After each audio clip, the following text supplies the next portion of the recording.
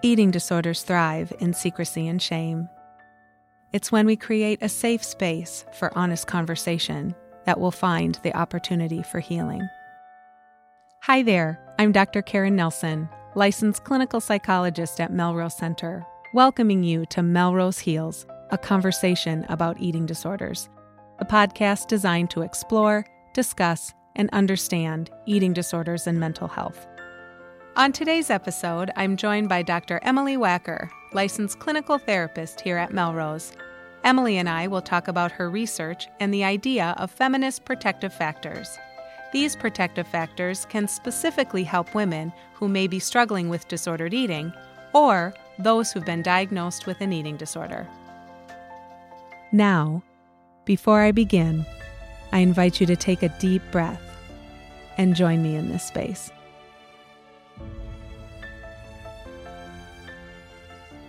Well, welcome to the podcast, Emily. I am absolutely delighted you're here with me today. Thank you so much for having me. So excited to be here. Well, before we get started, I would love it if you could introduce yourself and tell us a little bit about what you do here at Melrose. Absolutely. So my name is Emily Wacker. I'm a licensed marriage and family therapist. I also have a doctorate in human development and family therapy, and that was where I did my eating disorder research.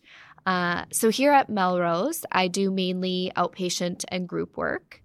And primarily my focus is teenagers, young adults, and their families. So I run our weekly support group for parents in support of others who are concerned about a loved one. And then I also do some facilitation of what we call our family learning series, which is helping parents who have a newly diagnosed teen with an eating disorder. So, Emily, I remember being in graduate school, and so sometimes when people ask me to share stories about my doctorate degree, I start sweating. Mm-hmm. So I would love to hear stories about what was it like kind of moving through your doctorate and what was your research on for your doctoral degree? Yeah, absolutely. So I knew that I really wanted to study feminism. I wanted to study eating disorders, but I was like, how do I make that connect? I don't really I want to find this missing link. And I was really interested in recovery. So people that had clinical disorders and had recovered, but there's a ton of really good research already out there. And I was kind of just at the beginning stages of my dissertation. That fun place right. Where we're just swimming and for sure overwhelmed. Yes, right. We have reading all yeah. Go ahead. all these big ideas, right? And then how do I actually put this into practice? Yep. And how do I make this meaningful for people? That's right. So I remember having a conversation. I was working at an outpatient setting with a colleague, and she was asking me about my research, as everyone does when you're going through this process, and I said, I'm struggling. I'm trying to identify the population within eating disorders. And she said, because this was a center that was not specific to eating disorders, it was just a general outpatient clinic. And she said, I've never had a woman come in for an assessment, because we do that assessment in the first session. She said, I've never had someone come in that doesn't share something related to their body or food, whether it's they're on a diet, whether it's they've had an eating disorder in the past.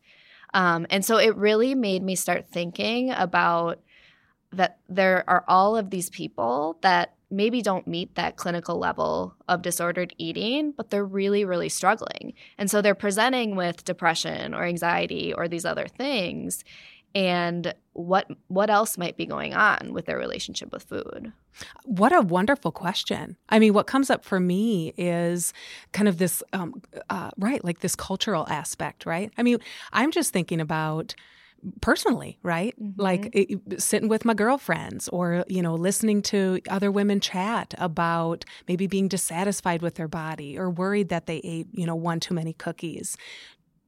Potentially not meeting, full criteria for an eating disorder, but that worry or dissatisfaction or concern about food or body, that it sounds like that came up for you and you noticed that. It's such a part of our culture. It is just such a part of of how we, particularly, I guess I can only speak to my experience as a woman, but it's how we can connect with each other is around our dissatisfaction about our body. And so I think women really struggle to know what is this just unfortunately normal discontent, and when is this really becoming a problem?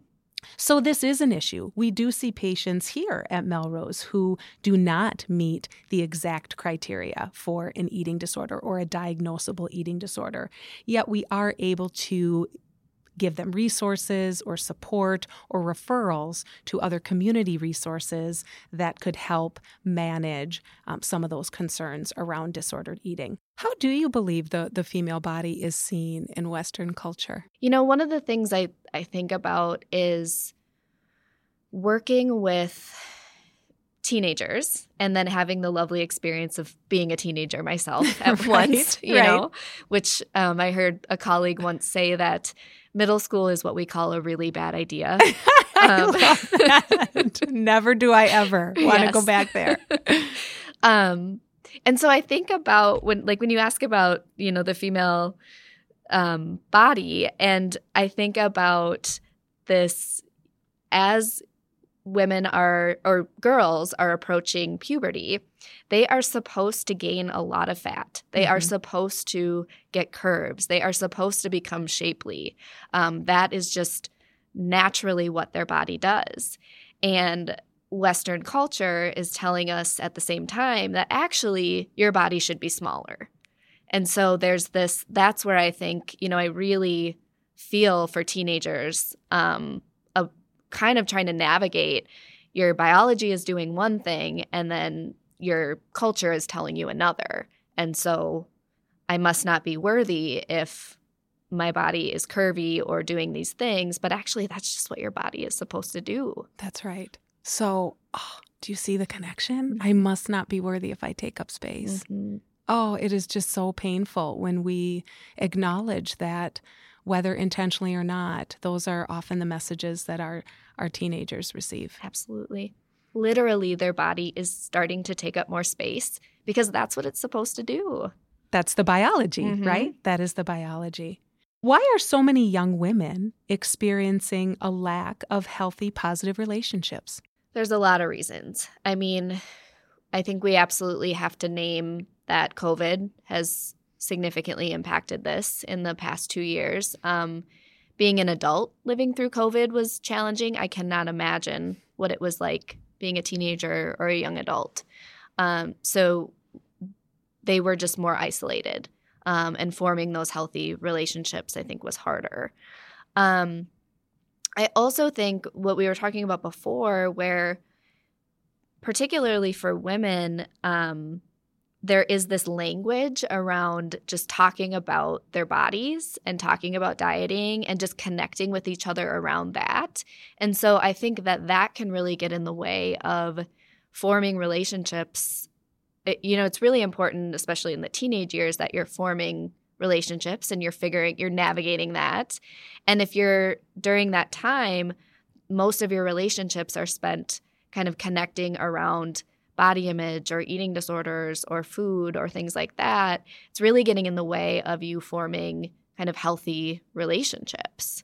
So that does potentially contribute to maybe some of those topics that you talk about in relationship. Can that contribute to disordered eating?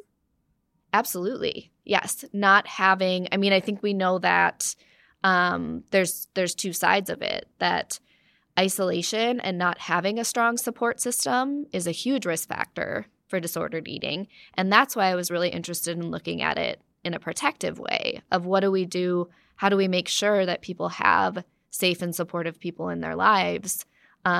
Because then when they're navigating like, oh, I want to go on a diet, or my friends are talking about this and these aren't really my values, at least they have a supportive person in their life that they can talk that through with. So let's maybe talk about that idea of protective factors. So feminist protective factors, what does that mean? One way that can be helpful to think about it is we have these two lenses. So we have the social relational sphere and we have the social political sphere. And I'm sure people are like, what what does that mean? That's right. I'm already lost and sweating and in the back of the class, Emily. Come on. Yep. You're having flashbacks. That's right. To your doctorate. So you have it's kind of like this funnel. So I started with feminist theory, and then underneath that I'm looking at we have this social relational component, and then we have the social political. And so on the social relational, those protective factors are connection and support. And then on the social political, those are factors like empowerment, agency, and voice. So those are, from a feminist perspective, the idea is that when you have those, that helps you to be less likely to have issues in your life. You bet. Whether it's falling into an eating disorder or otherwise. For sure. So let me get if I just list them, the ones that I heard you name are empowerment, connection, agency, and am I forgetting one? Voice. Okay. But the agency and voice can often go together. Okay. So. Wonderful. And so let's maybe break those down a little bit and talk about what almost like giving us some definitions or helping us understand what does empowerment mean and what does connectivity mean? Sure. Well, I'll start with connection because that one's a little bit easier to understand. So when we think about connection as a protective factor, it's not just about having people in your life, but it's about having relationships that are what we call, and I'll explain this, so mutually empathetic. So the person, they see you, they get you, they want to understand you, and then it's reciprocal. You want to understand them. So there's this depth of connection. There isn't the judgment there. There's this person really sees me, they're attuned to me, they get me. So it's having that deep kind of connection with someone. You bet. It feels like a bestie. Like, yeah. I'm going to have a bestie. Like, one of the protective factors. What? So my best friend is a protective factor? Oh, my God. I can't wait to call her. Exactly. Okay. So all kidding aside, that connection provides a space, I think, to be heard and seen and validated. Oh, I get it. Yes. And so when I interviewed folks, I had them focus on, two people in their life that they really felt connected to. And it was across the board, it was a spouse or a parent or a sibling or a best friend. Actually, interestingly, aunts came up a lot for people. Oh. And this was age range of 18 to 25 were the women that I was talking to. Absolutely. So that connection becomes important to protect us from, uncomfortable or potentially disordered interactions around food. And then, so connection is one. Empowerment. What does that mean? Yeah, I think we're starting to hear this word more, empowerment, which is great. But then I think we're like, what does that mean? And it's really this sense of I have ownership over my life. I can make decisions. When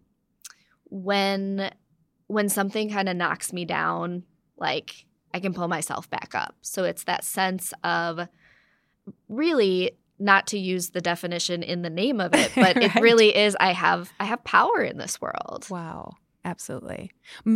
I love that, of kind of believing that I can. Yes. I get that. And so we talked about connection, empowerment. Agency. Tell me.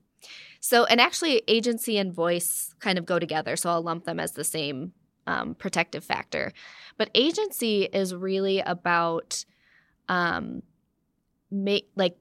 able to use your voice, make decisions, feel like you are actively participating in your life versus kind of being this passive recipient. So it is similar to empowerment, but it does have a little bit of a different feel. The word that pops into my head as you talk about that is like trusting myself. Yes. Oh, yeah. So it's almost, as we're talking through this, I'm almost thinking about empowerment as like an external experience and then agency as an internal That's right. experience could be one way For to look sure. at it. So empowerment is I can go out and do those things, and agency is I believe I can. Yes, I trust myself. I can Cool. make decisions. I love that. And that is similar to voice. You said agency is similar to voice? Yes, because I think when you feel like you can make your own decisions and you can trust yourself, you use your voice. You utilize your voice. So voice is something that came out in the research. Why would it be important for feminist protective factors to be identified for a patient? Great question. So one thing we haven't spoken as much about is what we call the eating disorder voice. So let's kind of explore that a little bit. I'm sure you use this a lot in your clinic. A lot of anecdotes. That's right. Karen and her anecdotes. That's right. You go first. So one of the things is with the eating disorder voice is if you think about that spectrum that we were talking about before with disordered eating in the middle and then clinical eating disorder on one side, normative discontent on the other. So what I found in the research is that as people spoke that were in more of that middle category, they started to speak about their eating disorder as if it was separate from them. It was just this voice that was sort of telling them, oh, you should diet, or oh, you should do this. But what I think is interesting, and you've probably experienced this as well, is when we're working with someone with a full-blown clinical eating disorder, they have an eating disorder voice, but there's so much overlap. Like they'll just dig their heels in and say, I don't like desserts. That's right. Like, it is me, it is not my eating disorder. There's just no separation, right? And so I think what's really interesting and hopefully hopeful for people is that if you fall in that disordered eating kind of middle category, is I think of it as more space. So there's more space between you and the eating disorder voice. And so if we can bring in these protective factors, we're then creating even more space. I absolutely could not agree more. And I love the way you describe that. Another kind of analogy that we'll use a lot or descriptor is talking about the eating disorder voice as being almost like a volume control. Yes. And when they first come to therapy, or maybe they are inpatient or they're just beginning treatment, it's screaming. Like the speakers are at a 10. It's really loud. I had another guest describe the eating disorder as like a foghorn going off in your brain. Totally. Right. And so it's really loud. So the eating disorder becomes the only voice that I hear. And as I move further away from the eating disorder, I often describe it as eating disorder thinking and then kind of good, my own thinking. Can I separate the two? And the volume gets turned down over time. That's what we want in treatment. Absolutely. And so people who have more subclinical or disordered eating, they have more space between the volume is down. Does that make sense? Yes, there would be multiple ways that you could. Yeah, the volume is a little bit lower. There's more space.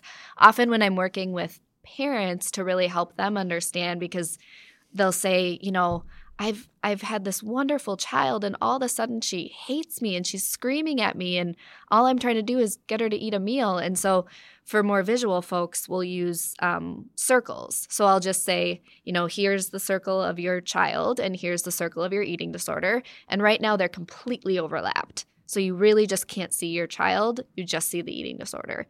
And so if we think about disordered eating, there's still some overlap between those circles, but there's not as much. That's right. That's right. I had another guest describe it as, the eating disorder used to live in the same house, in my bedroom, slept in my bed, right? And then as I moved through treatment, it moved, to a different room, and then it moved outside, and now it's down the street. Mm-hmm. And, I still might be able to hear it per se, but it's separate from who I am. Mm-hmm. It's that space. Again, it's the creating of the space between you. And the way that I talk about it a lot clinically, and the way that participants talked about it when I was doing the research was that it was their genuine voice and then their eating disorder voice. Oh, so that's what they're trying to make the distinction between. I love that, the genuine voice. I love that of like my ability to kind of care for myself and make those good decisions and nurture my body. That's my good, genuine voice. Mm-hmm. There may be this disordered voice that says, you need to diet, you can only eat lettuce today. That's more of a disordered voice. Exactly. So let's maybe talk about the aspect of community involvement. It looks like that seemed to help foster a sense of self-worth outside of appearance or weight. Tell me a little bit more about that. Yeah, so that was a protective factor. So I was using kind of those three: connection, empowerment, and agency. And then I would notice other protective factors that would pop up, it's so fun about research. All of our research nerds can. I love that you said so fun. That, I just really appreciate you, Emily. That is a really beautiful way to describe that. Thank you, Karen. I feel so seen. Oh, yay. So more questions to answer, right? Okay. So, and what did you find? Yeah. And so community, what I found as I was exploring this with people is that community involvement is actually interesting because it's both the social and it's the political. So socially, you're forming a community. And then politically, it's that involvement in that community and kind of making change. And so I guess I'll backtrack and just say what I found with people is that if they were involved in some sort of community, it was protective. And we can get community can mean so many things. I had someone who was really like, oh, I don't think so. And then she started talking about her softball team. And she was like, this is my space. And I Wow. go, so even that is a community. And she did that sport not to change her weight or shape, but because she genuinely enjoyed it. So that was a protective community that was outside of the eating disorder. And so, so it can mean so many things. It could mean what we think of as our traditional community involvement, political activism, or it can mean other things like, forming supportive communities. And sort of the link is that when people are engaged in those communities, they're not engaged in the eating disorder. It's like building this community and this life that is outside of the eating disorder voice. Well, the eating disorder takes up brain space, right? Mm-hmm. And so if my brain space is focused on the softball team and connection and, interaction, literally there isn't brain space for the eating disorder to kind of take over. Mm-hmm. That is really cool. The other piece that I really hear you talking about is community involvement. The word that popped into my head was a sense of belonging. Yes. Oh, like I fit. Yes, which is why it's also a social protective factor too. Because in social relationships, that sense of one of the reasons that we have those relationships is so that we can feel like we belong. That's a birthright. That's right. We need to feel like we belong in order to really thrive. I love that. That makes a lot of sense. If someone has an eating disorder and is listening to this podcast, what could they do to incorporate some of those feminist protective factors that we've been talking about? Well, I think the first thing to do would be kind of take an assessment of the people in your life and just really think about, who is there a person, middle of the night, something happens, who would be my person? See if you can identify even just one or two people that would kind of be your safe people, and start to build from there. And so I would say start there and think about that support. And then from there, I think everything else builds. Then you can start to explore those relationships, build those connections. And if you're concerned that you're struggling, you can open up and share with that supportive person. Because what I think was also interesting is that a really interesting finding was that when people disclosed that they were struggling to a support person, that support person was like, oh, I used to have an eating disorder, or, oh, I used to have depression. It was really common that the person they opened up to actually had their own mental health struggles. And so I think it just built this vulnerability and this, you just keep building from there. I love that. Well, literally, we say it at the beginning of every podcast that eating disorders kind of live and thrive in secrecy and shame. Mm-hmm. And when we have those honest conversations, or we risk a little bit, or we take a leap of faith, right, with this person that I defined as safe, we often can find healing there of like, oh my gosh, I'm not alone. Or I can find safety in talking about some of these really challenging and scary topics. Mm-hmm. I love that. What has to happen in our culture for these feminist protective factors to be in place for all women or all females? Oh man, how much time do we have? Right. Another PhD project, right? Right. I'll get right on that. That's right. In your spare time. Sure. Well, a couple things. I mean, I do think that we're better able to embrace even just the word feminism and exploring it and realizing what it is and what it isn't. I think that I don't know if this was kind of quite where the question was going, but it was interesting that this research was done in 2015 and 2016, and there is actually so much that has happened even since then in terms of the Me Too movement and women, like giving women space to talk about their experiences or just giving them space to talk and use their voices. And there's been a lot of focus on women in leadership and kind of lifting them up. And so I do think things like that are what I see as continuing to kind of make changes where women feel like they belong in the world, that there's a place for them here. Literally this podcast. Yeah. Like us talking about it feels really important. Yeah. There's a space here. There's a space. We're taking up space. Mm-hmm. It's so important. What would be some practical things that parents or guardians might take away from our conversation today? Yeah, great question. I run our support group at Melrose, and that is, I always say that at the beginning of group, I say, you guys, this is my favorite part of my job, because those support people are so important. We cannot recover without them. So there's a lot of things. So one of the first things would be to start to maybe think about your loved one from that eating disorder voice versus their genuine self. I think that's really helpful to start kind of being mindful of, am I talking to the eating disorder voice right now? Is it my loved one? And then I think within the relationship, kind of taking an assessment of, have I done what I needed to do in this relationship for it to feel safe? So that would mean a lot of validation. It would mean not judging. It would mean your loved one comes to you, don't try to fix it right away. A lot of my participants said that. Like, I just needed someone to just say, this is really hard. So that, I think, is what I really hope support people can take away from this. And I know that's so hard. Your loved one is struggling, and it's like, I have to do something.